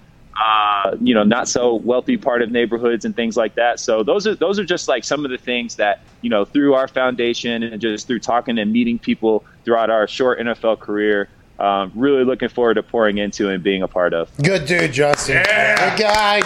We appreciate hearing that. Last question I have to ask about. You guys played a game this year with a wide receiver at quarterback that none of you even know his name. Was there ever a thought that you were going to play quarterback in that game against the Saints? I was like, hey, coach, listen, I played quarterback back in my Pop Warner days. I could sling it a little bit now. If you ever need to run some type of option, I might, you might need me. But other than that, other than me and maybe 30 other players saying that, there was probably no shot that was even a thought that crossed minds. But yeah, that game was, that game was crazy. Yeah, it was insane to hear about from the outside looking in. They all the quarterbacks I heard had to sprint off the field on Saturday because alleged contact tracing and all this. Once again, cannot wait to see your team next year post-COVID without the spritzers and no quarterback situation and everything. Big thanks, man. Justin Simmons, thank you. Hey, thank you guys so much for having me. Hey, no problem. Thanks for coming, man. People go through many changes as we get older, isn't that right? Oh, yeah. For men, one of the less fortunate changes is that testosterone production begins to naturally decrease in the body. Did you know this, AJ? I am aware. For most men, it begins around the age of 30, and testosterone production declines by roughly 1% per year. My God. So if you live to 130, you ain't got shit left. No, minus 30. Well, if it starts around 30, this is one of those questions on a test where, begins around 30, and the testosterone production declines by roughly 1% per year. So does it start at 0 or does it start at 30? That's the thing. This is where they can get you. It's one of them damn word problems. This is one of those problems where you're like, well, wait a minute. Can I ask a follow-up? Anyways, I was good at those tests because I always viewed it as me versus the fucking teacher. That's right. Okay? I don't know what's going on, but this is me versus you. Fuck you. That's how I view it. That's why friends at Roman have a new supplement designed to support testosterone production. I did not know this. They formulated their own supplements with transparent and scientifically backed ingredients. You hear this, AJ? Roman's testosterone supplement is for anyone who wants to support their own body's natural function. They formulated their own blend with transparent and scientifically backed ingredients. Getting started is simple. Just go to getroman.com/USA. Their supplement contains vitamin D3, What? zinc, What? magnesium, What? maca, What? and ashwagandha, in a unique blend designed by healthcare professionals that you can't get anywhere else. To learn more about these incredible ingredients, visit GetRoman.com/USA. Roman is offering $15 off your first order and will deliver your supplements right to your door with free 2-day shipping when you go to GetRoman.com/USA. Get $15 off your first order plus free 2-day shipping. That's GetRoman, GetRoman.com/USA. That's good news. Let's try that stuff. Okay. I've been looking for that type of stuff. That's good news. Mm-hmm. That's what I want. Now we know. Hey, Roman. Thank you, Roman. Thank you, Roman. Thank you, Roman. Couple big news. 17-game season. 17-game season. It's happening. Mm-hmm. Not great. Players probably don't love it, but as fans and media people, we absolutely enjoy it. There's other things happening with the league rules. The Sky Judge thing, maybe. Is that happening? Yeah. What's going on in other aspects of the world? There's a combine potentially happening now. Yeah, I don't know. There's a lot of crazy shit. To break it all down, ladies and gentlemen, a voice from the NFL. Ladies and gentlemen, Tom Pelissero. Yeah! Come here! Tom, how you doing? What's up? Tom, how are you? We saw you on Good Morning Football. You did a great job. You looked great as well. I appreciate it. The hoodie was kind of polarizing. I think it was about 2/3 were very positive on it, and then I got about 1/3 of you look like you're an unprofessional hack. Put the shirt and tie back on. So a mixed bag, but I liked it. I felt comfortable. It was relatable. Was Tom just taking a shot at me right there? Yeah, felt like it. No, not a bit. Yeah, it sounded like you were, because I'm literally sitting right next to you in a hoodie, actually a sleeveless one. And you. What I'm saying, I like it, but there are people who are just uncomfortable. If you were dressed like this every day, and then for 1 week you just put on a shirt and tie, you'd probably get a lot of responses about it. Yeah, I would. And by the way, I did attempt to, because I thought I had to have a formal pad at some point here in the upcoming future. I tried to put on a shirt and tie. We got to fast. Okay. Listen, the shirt and tie game, I mean, it exposes whether or not you're in shape, because you got to tuck that thing in there. So it's a much harder world, I think, in the shirt and tie game. So after quarantine, and we were off the road, not traveling for like 6 months there, and I had gotten a couple of suits made like last maybe October, November, December, somewhere in there, right? And so I attempted to put them on for the first time going into week 1, and I was like, it's a full-on fat guy in a little coat thing where I wasn't quite closing the button. It looked like there was a lot of stress happening everywhere in this general region. Got by. I got a Peloton. I'm working on it. But, it definitely it exposes if you spend, 6 months or so doing nothing and eating a lot. Yeah, I agree completely. I only have a few. For a time there, I only had one suit. It was my wedding funeral court suit. You know what I mean? So I had one suit. It was just kind of my go-to. Now I have like 4 or 5 different jackets, no pants. I don't have any more pants. I still have just one pair basically with some khakis. But they'll all fit great beginning of football season. By the end of football season, that thing is a halter top basically. That thing's out here, and then I got to go redo the whole thing. How many suits do you have, Tom? I assume you TV people just have thousands of suits. There's only probably like maybe a half dozen that are in regular rotation at this point. I try to freshen it up every year, but I mean, let's be honest, like no one notices what I'm wearing. Blue, like black, people. gray, white, right? That's all you really need? A lot of blue. Yeah, it makes you look better. You like the blue for the eyes. So I've got like a couple of the window pane ones or whatever, but it's like that you notice. Then they're like, oh, he's wearing that purple and pink, checked jacket again. Like you can't wear that more than once a month, or it peacocks too much. Yeah, you're right, because it's noticeable. You just want to be suit stooge. It just fits in. Yeah, a lot of shirts, a lot of ties, plain suits. I think I've learned my lesson on that. All right, let's talk about what you're talking about now in suits all over television, I would assume. The world, the NFL. Do you want to talk pro day shit, or do you want to talk league rules stuff? Up to you. I mean, the league rules stuff is a ways out, because it's going to be several weeks until we get votes on that. Hey, Sky Judge have a chance? The Sky Judge had some support last year. If you remember, they were going to experiment with, it wasn't a true Sky Judge. It was a increased communication between the booth and the officials on the field. And of course, there's already conspiracy theorists who believe that for years now, there have been people from New York or in the booth who are communicating with the officials on the field. But they were going to regulate some of that on objective types of calls, allow more communication. But they wanted to test that out in the preseason last year, and then potentially, if it went well, implement it in the regular season. Well, there was no preseason because of COVID. And so the expectation seems to be there will be that experimentation again. Is it going to be enhanced? Are they going to go with exactly what they did last year? The competition committee is sorting through some of those things, and we should have more answers on that in the next couple of weeks. Tom, why don't you tell them? Why don't you just walk in there, okay? Maybe you got to call The Rock first before you do this. Get some footage of the Xbox controller Sky Judge replay ref from the XFL last year and just say, hey, let's do this. But instead, let's not allow the audio out. Let's not allow that whole thing out, because if one of the review people even makes a sound, people are not going to be happy. You know, like, I know a lot of conspiracy theorists will be like, well, if we don't hear the audio, then they're probably telling them to change a rule that benefits something like that. But really, I don't think you can hear the audio, because if the reviewer or anybody sounds like they're not confident in some sort of decision, that's going to spark even more shit. But I think that person right in the stadium with the direct ear to the ref on the field would be just, I mean, it would just expedite everything, Tom. It would make the league so much better. Now that we have 17 games, let's make these as good as possible. The 17-game thing always was going to happen, Tom. And did it happen quicker because of COVID? Was this expected by the NFL like a couple years from now, and then COVID kind of forced their hand? Or what are your thoughts on that, Tom?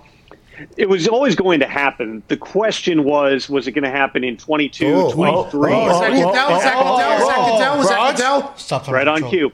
Was it going to happen in 22, 23, or was it going to happen in 2021? Well, the moment that you knew you were going to have a multi-billion-dollar revenue shortfall in 2020 that was going to impact, teams' revenues as well as the salary cap and everything else, it made a lot of sense to speed things up. And so we reported back in December that this was the plan. The reason they couldn't announce it, even though they'd already made the decision months ago, was because in the CBA, they're required to negotiate at least one new media contract, a TV deal, prior to triggering the 17th game. And that's related to how the players get their share of revenue by doing a new TV deal, which they did all of them. But if they'd even done one and then done the 17th game, that triggers this media kicker in which players' percentage of revenue actually goes up a little bit. It goes to 48-point-something% based on a variety of different factors that are difficult even for me to explain.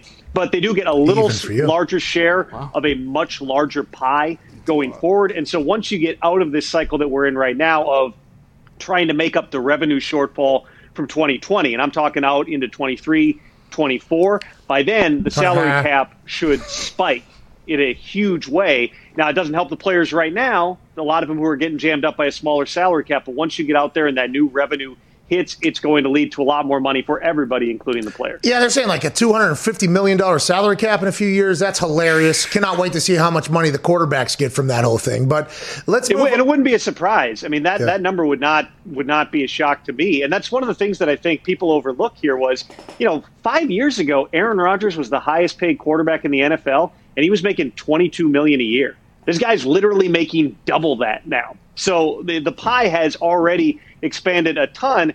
This is it's a math issue at this point. You had a $4 billion revenue shortfall last year. That means players got $2 billion more than they should have under the revenue sharing agreement. So now owners have to get that money back. Once that's all resolved, which is still 2 or 3 years away, and then that new TV money hits in a big way starting in 2023, that's when you're going to see the cap begin to accelerate. And you saw that reflected in some of the free agent deals that were done this year too. It is not an accident that a lot of not just teams but agents push for 1 and 2 year deals because they want to get back to the market when the cap begins to go up. Yeah, and hopefully this will continue the carousel of big name players in free agency that we've seen over the last couple of years, because it's good for us. I assume it's good for you as well. Keep going back in the pool. Yeah, it'd be great for us. Oh my God, Tom Brady's a free agent. Whoa.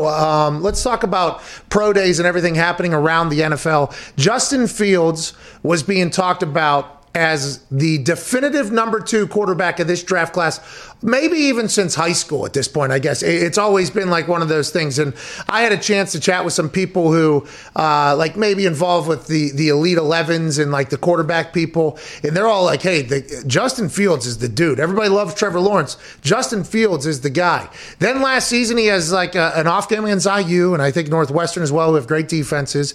And then this offseason, all of a sudden, Mac Jones was getting talked about more than Justin Fields after his 1 year of greatness. Then Zach Wilson was being talked about above Justin Fields. And then it was like, is Trey Lance better than Justin Fields? It was like, what the hell is happening to Justin Fields? And then yesterday, incredible sip of the mug there by Tom Pelissero. Yesterday, he looked yoked. He made some plays. What is it about Justin Fields? Is this all bullshit, you think? Like the narrative that he's falling down the draft? Or do you think is he still the guy? Or what's going on with Justin Fields and why is this happening? I don't understand why it happened. It's really 2 factors with Justin Fields based on the conversations I've had with scouts and executives within the league. One is on tape, you see how the coaches really limit at Ohio State what their quarterbacks have to read. In terms of, the traditional reads where, based on the defenses, you're expecting the quarterback's eyes to go here to here. Sometimes with Fields, he's passing up, that 5-yard under route and taking off running. And coaches and scouts want to know why.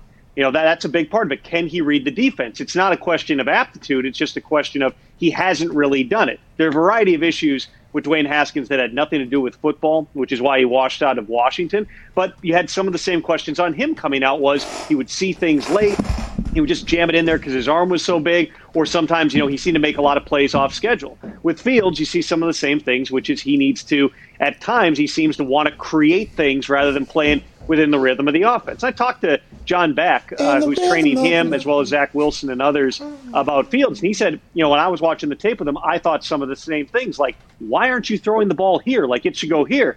And Fields would explain to him, no, I'm being coached to do this. So as Beck said, it's not a matter of him being inefficient. He's doing what he's coached to do. So that's something that people have had to process through without being able to get in person to do film sessions because private visits, workouts, dinners, all that stuff you're not allowed to do this year. And even at pro days, it's totally up to the school on whether or not you're able to have actual interaction between team officials and the players. So there's that with Fields, and there's also the personality question, the leadership question.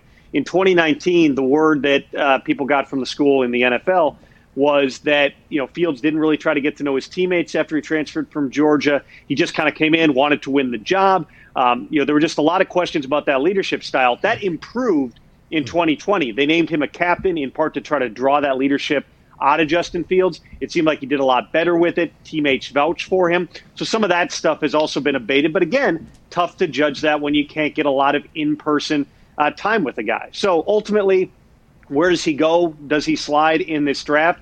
It's still difficult to say, in part because the normal conversations I'd be having with scouts right now aren't happening yet because every GM is still at these pro days. It's the first opportunity they've had to see guys. That kind of wraps up toward the end of this week. But there's more pro days it'll coming. be fascinating to see. What's that? There's more pro days coming, though, because of the pro days on the same day now. GMs are requesting and head coaches are requesting more pro days. And now this 150-person combine medical thing that's happening, it feels like this talent evaluation due to a COVID restriction on the combine has become maybe more beneficial for teams, even though they have to travel. I mean, they probably don't love the travel, but they're requesting multiple pro days. Now there's an entire medical visit that's happening all by itself. Is this going to change how it goes like going forward? Is there going to be multiple pro days? Are they going to limit the combine more? Do you think this is what it's going to be like in the future, or will they try to get back to what it used to be? I think there's going to be a lot of lessons learned from everything that was altered by COVID that's going to be applied going forward in terms of, just the virtual meetings and the amount of work that you can do when you're not on the road or you're not physically in the setting. The challenge, though, and I wouldn't say this is beneficial to teams, is they can't work with somebody one-on-one. You got 32 teams. They all have 32 different interview styles, 32 different ways of reviewing film with guys. If you want to get your coach in front of a guy for an hour, you're allowed to do it on Zoom a handful of times, but you're not actually allowed to do it in person. So even these additional pro days, and this is, I don't want to call it controversial, but it's something that people definitely are discussing within the league. Technically, you're only allowed to have pro days. You can't have private workouts. So when Justin Fields or the 49ers say, well, Fields is going to do an extra pro day for the 49ers. He can't actually do that. Ohio State, hypothetically, can schedule an additional pro day, which it sounds like they'll do closer to the draft. But then everybody is allowed to be invited, and that, for some teams, is going to have less use. So it's definitely a different process. In terms of that medical at the Combine, that's something they were always planning on doing. But even that is much more limited. Normally you have about 330 guys at the Combine who go through the full medical. There's 4 different rooms, 8 team docs in each room. You go through, you run the gamut. Everybody makes their evaluations. You get every possible test done. And every year there's like 3, 4, 5 guys who have some undiagnosed condition, whether it's a broken bone or a heart condition or whatever, they get flagged. Well, this year they did teledoc appointments, like virtual visits with all these guys. Smart. And so there were guys who were flagged, but they're only going to have 150 guys total, so less than half the normal number will actually come in to be physically examined. It's expected to be the top, everybody who's projected as a top 3-round pick, as well as anybody who is flagged. But I've talked to teams who are like, there's always that concern that we're going to draft a guy, whatever, in the 4th round and find out he's got AFib or he's got some heart condition he can never play for us. And because we're not allowed to bring him in for a medical visit at our facility either, there's a roll of the dice. There's no question about it with some of these things as you get to day 3 of the draft. And by the way, those physicals can help the players a lot as well. So, it's good news that those are happening. Last question here, Tom. We appreciate you so much for your time talking to Tom Pelissero from NFL Network. Connor, please. Yeah, Tom, our commissioner, your boss, Roger Goodell, announced yesterday that there will be full stadiums. Yeah!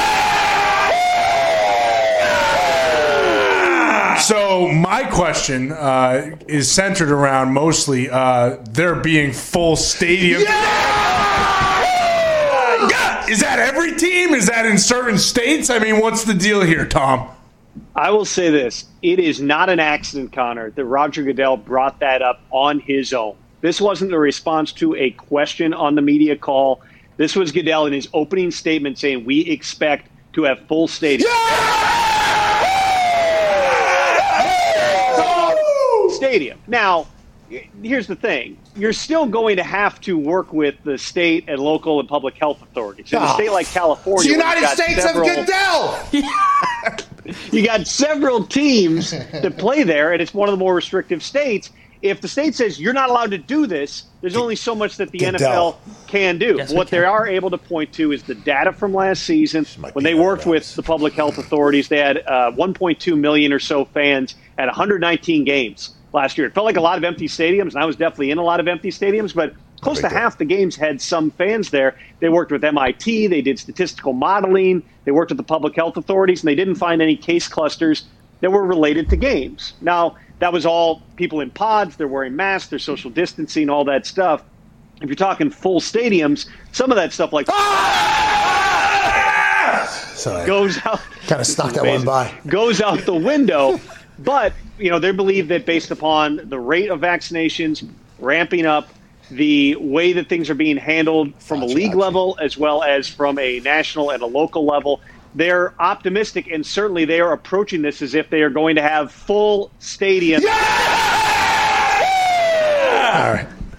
Tom, you're the best, man. Thanks for that ride. You just took us on there with that knowledge. You're the absolute fantastic man covering the NFL from the NFL's point of view. Ladies and gentlemen, Tom Pelissero. Had Orlovsky on last hour. His comments about what he's hearing from people about Justin Fields have sparked some conversation.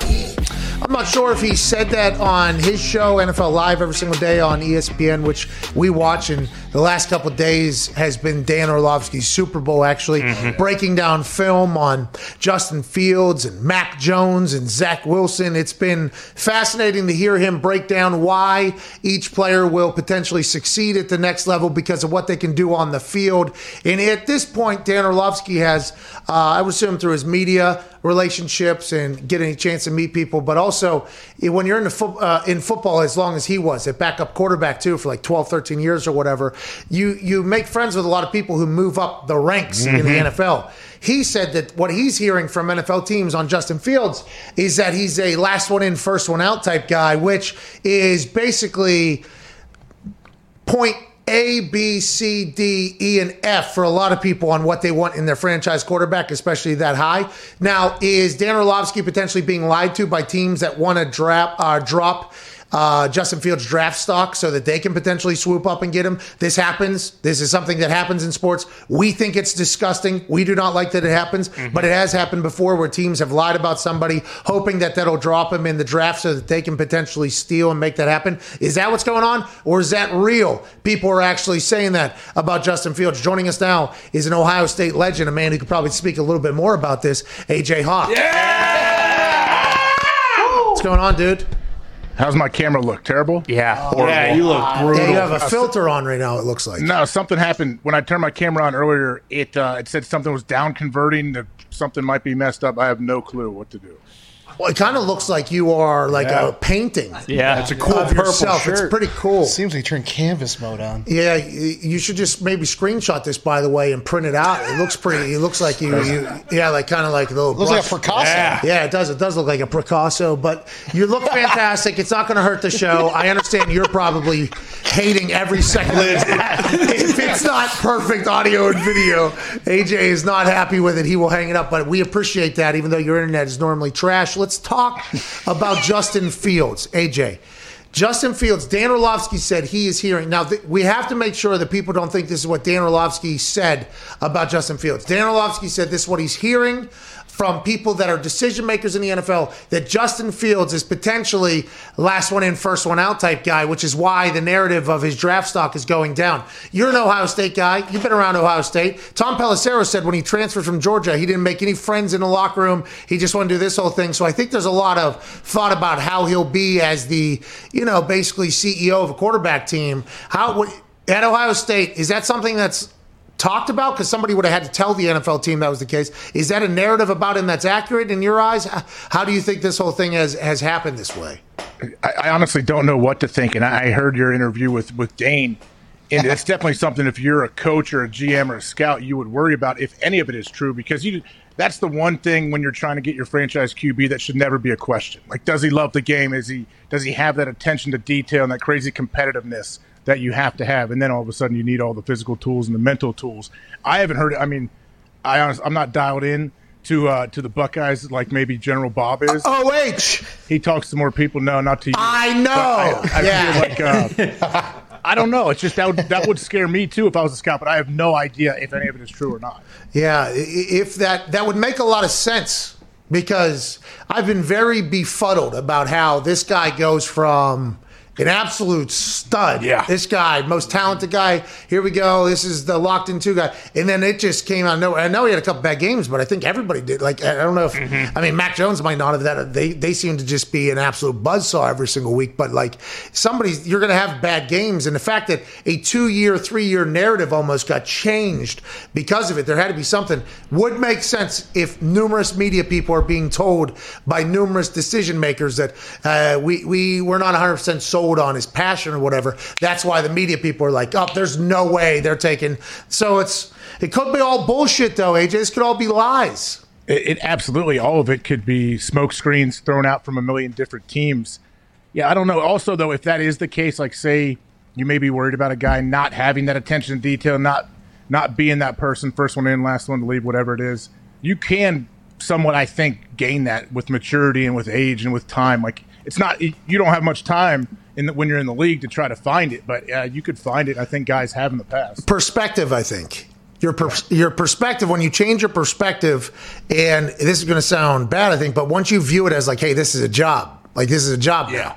Like, so back at Ohio State, this is all acting as if what is being allegedly told from decision makers is true. Okay, this is just allegedly true. We're going to act as if this is true and why this conversation has happened. We do not feel this way. We are just observing and reporting what we've been told. But in college, maybe Justin Fields, wasn't told or shown or didn't have to potentially dial it in. When you get to the NFL, you got to hope that there's a veteran quarterback there that could potentially show you like, no, this is what you should be doing. There's also this you could get better at this time. This is where you could do this. Here's where you can grow. This is when we get in the building. You know why? Because we're the quarterback, and this is when we get in the building. Like, I do believe you're right, and that's when your perspective changes on what this whole thing is. Like, hey, this is a job now. You want to make fucking money? Like, this is what you do. This is what everybody who is successful does. It changes. Is that what I think? You and I I agree with you on that whole thing. It can change, but I think also sometimes you have to be, something has to scare you and say, like, in football either gets taken away or you get benched or something happens. I feel like that can get people kind of going, like, oh wait, what does my life look like if I'm not in the league? Like, if I'm not on this team, this is what I thought I was going to do for the next 10, 15 years. Now that whole thing could change. Like, I think some people get scared, and that kind of gets them going too. That happened to me. When you're sitting in solitary confinement about 7, 8 a.m. and you are nowhere near good enough to be in the position you are currently in, that kind of changes your perspective on everything. It's like, okay, let's stop fucking around here. But not everybody can do it too. You know what I mean? There's a lot of people that kind of, I've always been the best athlete. I've always been able to get away with doing this. Then they get to the NFL and it doesn't work out. That's why there's a lot of first-round draft picks that don't work out. If you're drafted in the first round, you're good at football. Mm-hmm. If you don't work out in the NFL like everybody thought you were going to work out, maybe it's because physical limitations, maybe because it's unlucky with the situations you go in, but also potentially because you weren't as committed as the people that are at the top had to be. Like, you don't get, you like being in the NFL. Okay, you like being in the NFL, but like to dominate and remain in the NFL, there are other things you have to do. Not everybody can do that. It's quite a dial in, a commitment that you have to have as well. Well, the old saying, what don't a lot of people say, like, do you love football or do you love what football brings you? Like all the money, everything going on outside, and when you put it in that, I had someone tell me that talking about somebody else, they said, well, I'm kind of scared that he loves what it brings him and doesn't love football. And I was like, that's a good way to look at it. I start to look at different people, and you could probably think of a couple guys off the top of your head where you're like, they're in it. Like, they do this because they can get these sweet cars. They can talk to girls. Like, things are easier. Yeah, and what's the old quote? Oh, it's on a poster right above Brant Boyer's head. Everybody wants to be a Brant Boyer, special teams coordinator for the Jets. He survived the firing, I believe. Okay. Wow. Yeah, I think he's been on a couple. He's a good dude. He was a special teams player in the NFL for like 13 years, and that was back when they had no rules. So that tells you everything you need to know about this guy. He is awesome. But he had a poster that said, everybody wants to be a lion until it comes time to do what lions have to do or whatever. It's like everybody wants to be king of the jungle until it comes time, like, okay, you got to go get it. Everybody wants to be in the NFL until it comes time, like, okay, this is what you got to do if you want to do this whole thing. That's in everything, though. Kyle Trask has his pro day right now. This fucking guy looks good. Yeah, he's spinning. How are we going to judge this guy? Is this guy potentially going to climb up the charts, by the way? He looks really good. It's the same thing with Mac Jones, where it's like, well, he's throwing to Kyle Pitts and, another first-round wide receiver. So who knows if these balls are even good or if these guys are just going and getting them. All right. Wow. Let's get some phone calls. Hey, we got a big-time guest coming up about 14 minutes, AJ. Justin Simmons, right? Yeah. Do you know anything about him? Yeah, I know he's a stud, and I know he seems to take care and help out everybody in the country already. Seems like a great dude. Everybody. I was trying to do a little research. The only thing that's coming up is, obviously, he's a great football player, but, yeah, he just helps everybody on earth. Oh, yeah. We got Gandhi playing safety. Yeah, that's right. For the Broncos, joining us in about 13 minutes or so. Mm-hmm. That's a pretty good draft. Is that a John Elway draft pick? We should give him credit, because there's a lot of heat that John Elway gets because, he got fired and promoted himself at the same time. Mm-hmm. And Peyton came in there and they turned that whole place around. And John won as a quarterback. John won as an executive. Okay, not a lot of people have done that. He also won as a car dealer. That's right. I believe he has sold next to 6 to 7 million cars at dealerships. So John has won at life, but a lot of people think his talent evaluation wasn't always fantastic. Well, does he have any talent evaluation like in his new title, whatever that title may be? No. He got moved out of that. They moved him out of football ops, but he moved up in the ladder. Much higher position. Yeah, but a much higher, better position. It's good. It's good that when you can do that, when you can grant yourself that next gig. Well, he's John Elway, dude. This one is for John. Yeah. You know what I mean? So they said, you do whatever the fuck you want, dude. Mm-hmm. After we won a Super Bowl, we actually said, this one's for you, dude. It's for you. Yeah. And then you returned a favor and said, this one's for Pat. Let's go, Wade. I use that a lot in my life, but I clipped that, and there was a lot of... Yeah. I would ask somebody to do something and send that immediately afterwards. Thank you. Hey, this one's for Pat. Hey, can you go grab me a... No? This one. It was really nice. Shout out John Elway for that. What do you want to talk about, Wade? Hey, Pat. Thanks for taking the call today, man. Hey, no problem at all. Kyle Trask is under center, no center. Takes a play action, drop back, 7-step, 2 hits. Shit. Deep ball. Wide receiver's tired, wasn't running an actual route.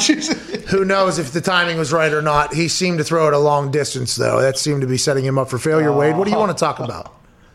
Hey, man, I just wanted to get a pro perspective on this. I feel like the NFL missed a real opportunity to schedule, like, same city, same state games every year that are cross conferences. You got 2 teams in LA, 2 teams in New York, 2 teams in Texas. These teams only play one every 4 years.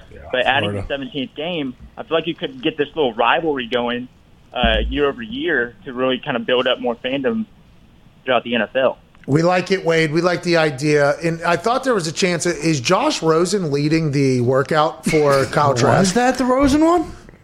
I'm not sure. The showcase game, though, that 17th game, are they locked into doing what they're doing now for the foreseeable future, or will they potentially make that like one of those like a spectacle like game, like all-star game? Like, are they? I wonder how they're going to set that whole thing up, AJ. I think it depends on how it goes. Don't you like they'll pivot once they see how it happens. But was the caller Wade? I believe was he saying if you want to add like those in-state rivalry games, do you tell me the Bengals and Browns are going to play each other 3 times a year now if you do that? Well, I guess the Bengals and Browns would be different because they're in the same division. I think he's talking about people that are in the same division. I said Ohio. I was wrong in that. But also, Kyle Trask was throwing a half. He said the same state. He said the same state, I think, not division. Yeah, but I think what he meant was with the people that aren't in the same division that are in the same state, you can get the state rivalries to go off. And then you can just get geographic ones, too, if you had to kind of link it up. Carolina, Atlanta, I assume there's some cross in there, that whole thing. And that release. They play twice a That's year. the division. Well, it'd be like the Eagles and the Steelers, right? That would be awesome. And I guess the Rams and the Chargers. Jets and Giants. Well, they would just split the stadiums? Dolphins, Bucks. Jets, Giants, same stadium. Yep. Play against each other. They played against each other before. They have. Yes. And one team's deemed the home team, so their season ticket holders get in, and the other people don't. Sounds right. Yeah, I believe so. How do you feel about same stadium, 2 teams? Well, isn't it called Giant Stadium? No. MetLife. MetLife. Yeah. Jeez, The old Jesus stadium was Giant Christ. Stadium. What are you? Yeah, see, the old one. But the old one was Giant Stadium, and they both played there. That's like 35 years ago. How about Chargers Rams too? Yeah. They're in the same out there, right? Well, it's a nice facility. I can understand why they're sharing it.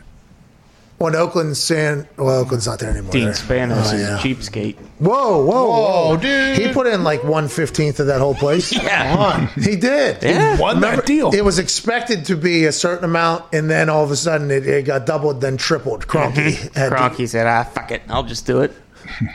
Spanish, you get no concerts in here. No. You get your home games, and that's it. We get concerts every single day. Let's go to another phone call. Let's go to Jordan, Michigan. Jordan, what's going on, dude? Oh, Come on, Jordan. This is unbelievable. Fucking sleeping on the job. Michigan, man. Probably in Detroit, no Wi-Fi. It's a phone call, though. I know. This guy stinks. Come on. There's Tom Pelissero just put a tweet out about the 17th game bonus check here. The Jared Goff payday that's coming if he is on the roster at that time. Now, you have to be on the roster, I believe, at that date is how it is specified.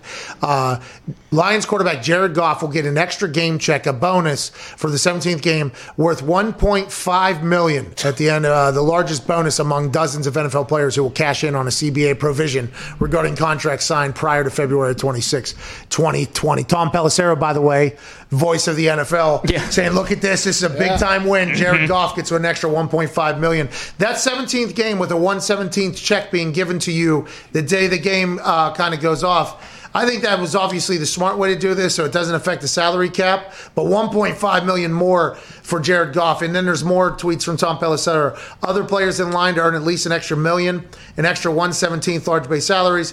Jimmy Garoppolo, Matt Ryan, Aaron Donald, Derek Carr, Russell Wilson, Frank Clark, Von Miller, Khalil Mack, and DeMarcus Lawrence. So it's another game check for people. We're learning exactly what everybody's game checks are right now via these tweets. Hey, Pat, but also, okay, so what about players like all these people that we convert their salary to bonuses to restructure? Now, if your salary is minimum, but you get a $15 million roster bonus, you're getting 1/17th of minimum when you get this. So You want to put all your money now in your salary? Oh, your base pay?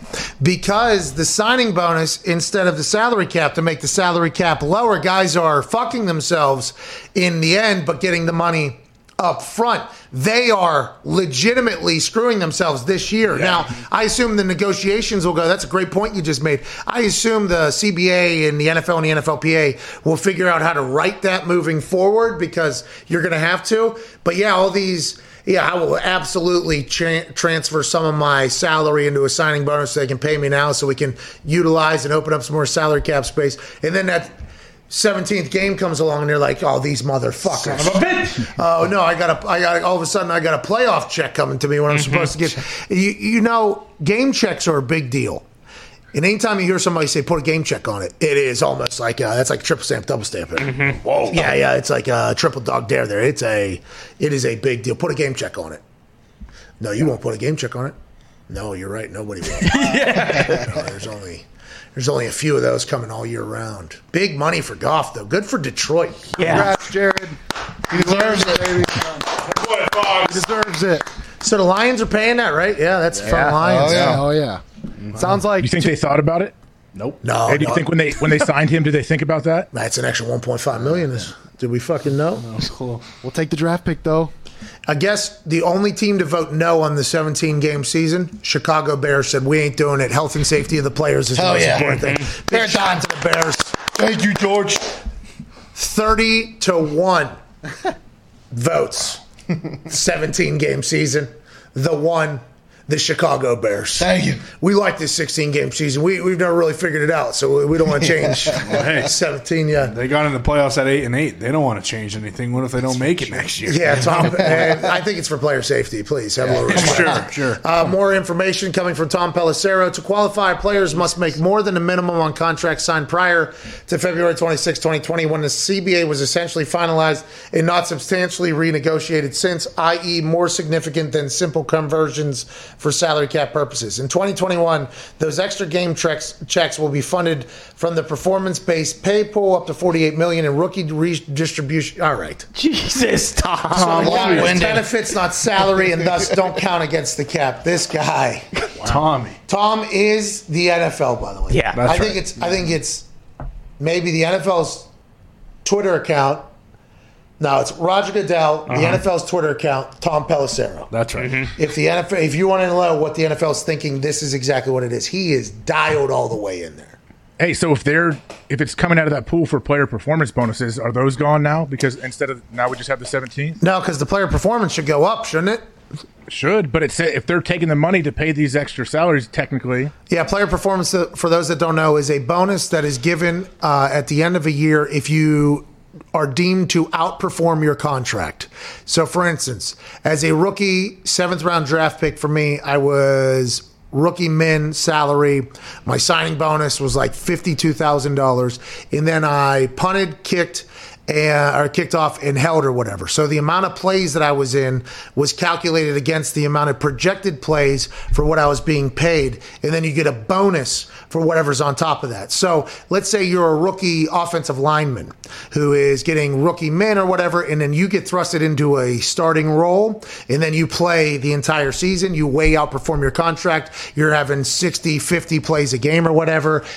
You get 6 figures bonuses that come in March or something like that. Like, I know guys that have gotten like $400,000, $500,000 in these bonuses from the performance bonuses. I've gotten $15,000 to $25,000. So it's like it's like an algorithm almost to kind of try to make up for it. Although it's not actually what they're worth. It's like, here's a little bit more money if you outperformed it. If they take that away, there will be a lot of guys pissed off, I think.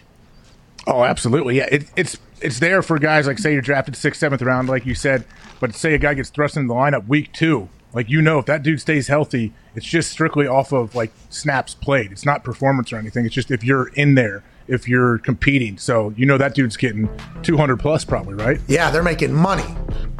AQ Shipley was raking in money in these performance bonuses. And he would always call me, like, hey, what you get? Like, yeah, I got $7,000, dude. Oh, let me tell you what. What's this? I was like, damn it, AQ. That's good for you. But he deserved it. And that's how that whole thing goes. If they take that away, I mean, you're going to piss off, the bottom 3/4 of the roster. Well, if they don't take it away, will they raise it? Like if it was, Because it's another game, another plays. Yeah. The algorithm will get shifted. Oh. They'll project how many plays in a 17-game season. Variable. Can't thank you enough for choosing to listen to this show. The fact that you allow us to be a part of your everyday, Monday through Friday, we can't say thank you enough. Tomorrow's show is a big one. Loaded show tomorrow. Listen, today's show was obviously massive. Yeah, huge. News making. Mm-hmm. Tomorrow's show is big, though. Bans being lifted. It's a big deal. Yeah. Both in life and on this show. Mm-hmm. All right. Be a friend, tell a friend. Ty, please play some independent music and propel these people into a beautiful Wednesday night. We'll be back tomorrow. Cheers, and thank you all so much.